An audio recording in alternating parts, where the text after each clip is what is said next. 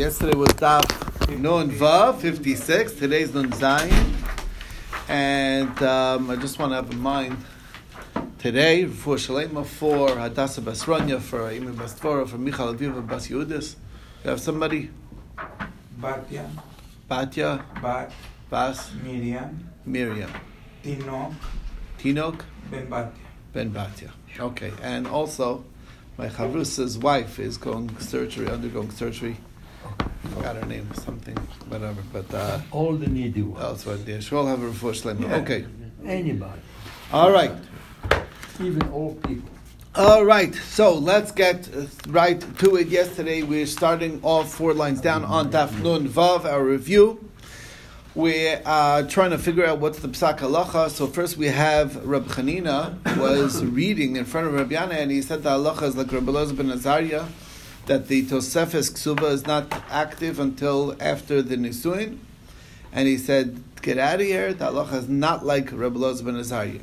Rabbi Yitzchak Avdimi said the name of Rav, the Halacha is like Reb Elazar ben Azariah. Rav Nachman said the name of Shmuel, the Halacha is like Reb Elazar ben Azariah. But Rav Nachman argued, and he said the halacha is not like Reb Elazar ben Azariah. Now Ardai said in the name of Rav Nachman that the halacha is like Reb Elazar ben Azariah, but nevertheless, even though Reb Nachman did curse anybody who said that the halacha is like Reb Elazar ben Azariah, and that this and this should happen to him, nevertheless the halacha still follows Reb Elazar ben Azariah, and that's the halacha l'maisa.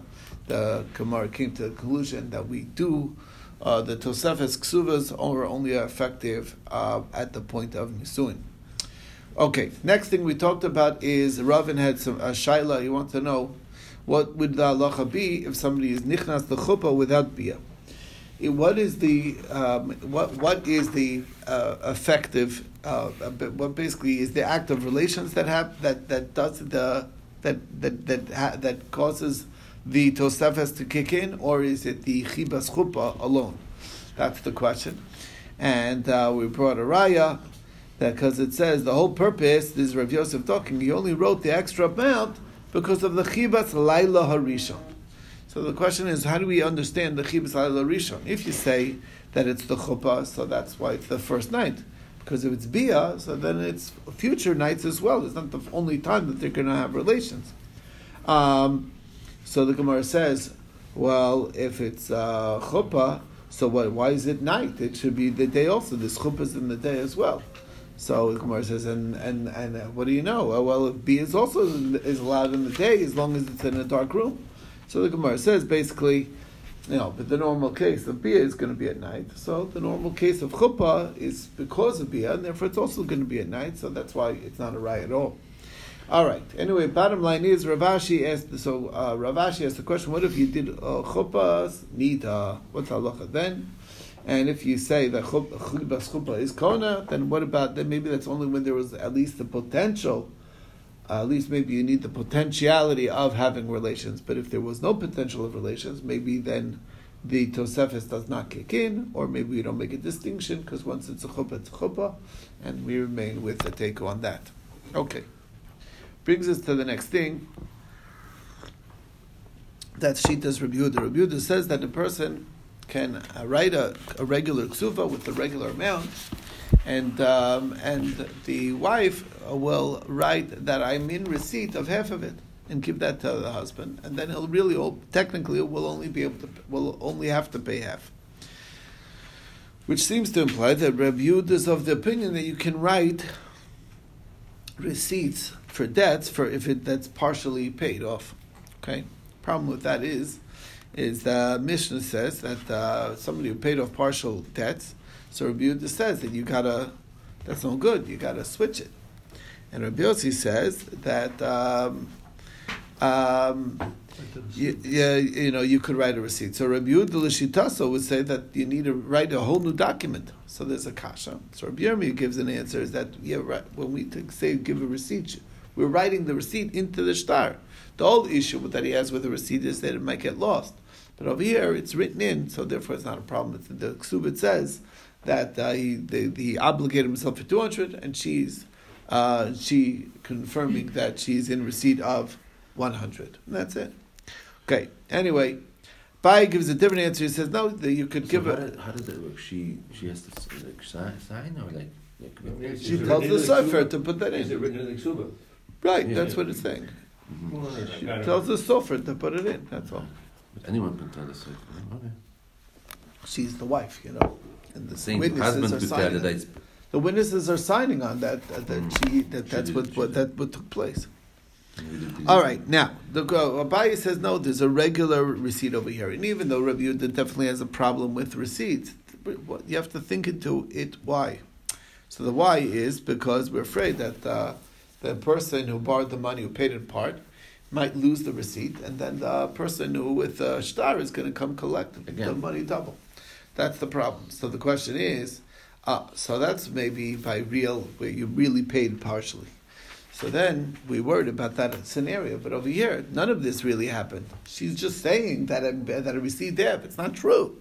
So if he keeps on if the husband keeps a receipt, good for him. If he doesn't, she has no mercy. It's like shkach, like that. If you want to have the bargain, you got to hold on to it. It's not my problem. And that's why the difference is. Now, why did Abaye and Rabbi Yirmiyah not like the other one's answer? So I understand why Abaye had issue with Rabbi Yirmiyah, because Rabbi Yirmiyah is making a condition in what the case is. The case has to be where the receipt's written into the shtar. I get why it doesn't say that anywhere. But why did Rabbi Yirmiyah not like Abaye's answer? The answer is because if there's an issue with receipts, we have to make a low plug on all receipts, even though this receipt should not be a problem as opposed to others, but that's why you want to have a consistent law. Anyway, that's the issue. Okay. So that took us to the next thing. So the Gemara has a question on this, is that it sounds like it's only valid because it's been written in.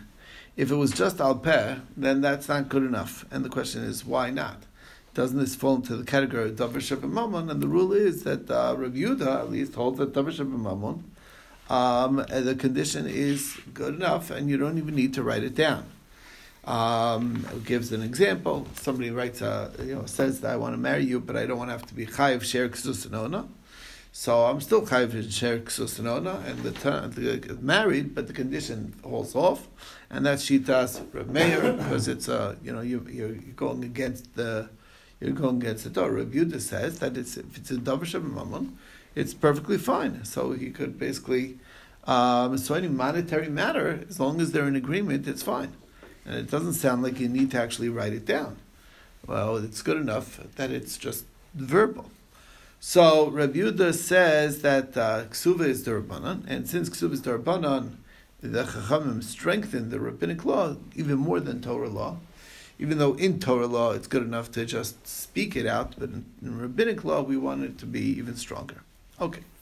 So Gemara says, well, what about the halacha of Paris? Paris is a classic example of a rabbinic law, that the wealth that the woman brings into the marriage, the husband has the rights to the Paris, unless he writes off that I'm relinquishing my rights. And not only the Paris, he has to relinquish his rights for the Paris and Paris ad olam. Okay. Otherwise, he'll get the Paris. He'll get the one step removed. And even though it says that he writes it, he says writing doesn't mean writing. All it means is speaking. So what's the difference? So the Gemara answers that Abai explains that it's true, but everyone has a ksuva, so that's a very common scenario. Therefore, the rabbis strengthened that.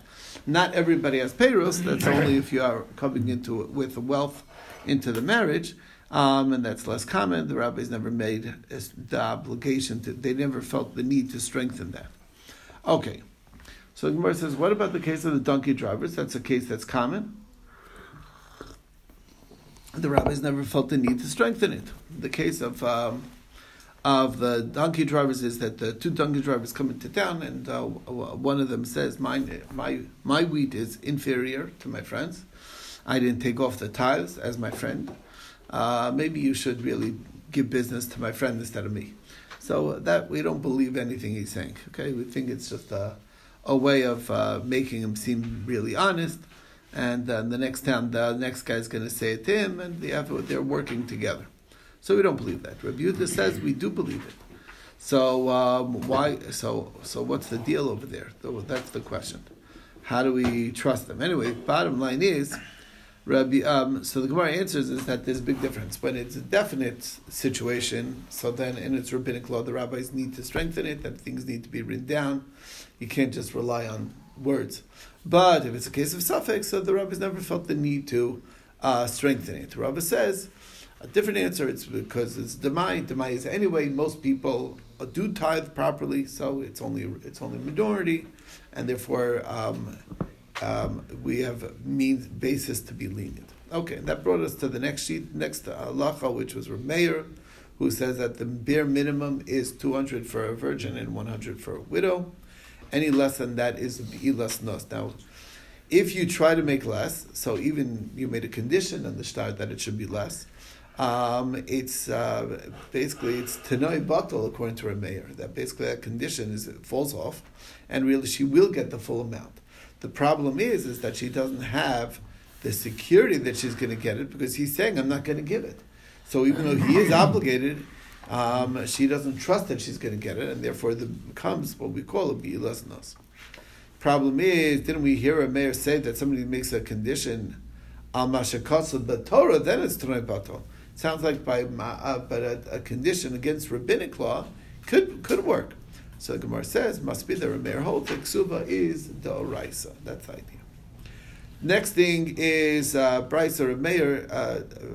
So Rameir says any less than a psula, than 200 or 100 for a widow is bilas nos. Rabbi Yossi says that you are allowed to, and Rabbi Yehuda says that if you want, she can write a receipt for the partial amount. Okay, so the question is, what is the pshat in Rav Yossi? Rav Yossi just says you're allowed to do that. Question is that Rabbi Yossi has a halacha that the ksuva of a woman should not be attached to metaltalin because of tikkun olam. That's what Tanna Kamma says. And Rabbi Yossi says, well, it's really serious because it's not set the amount and it goes down in value.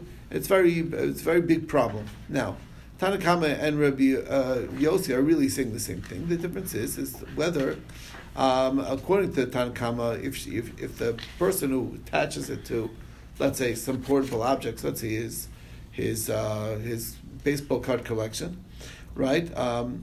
So that's what he attached the ksuba to, but he takes responsibility. If anything happens to that, then I'll make sure that that I'm responsible for it.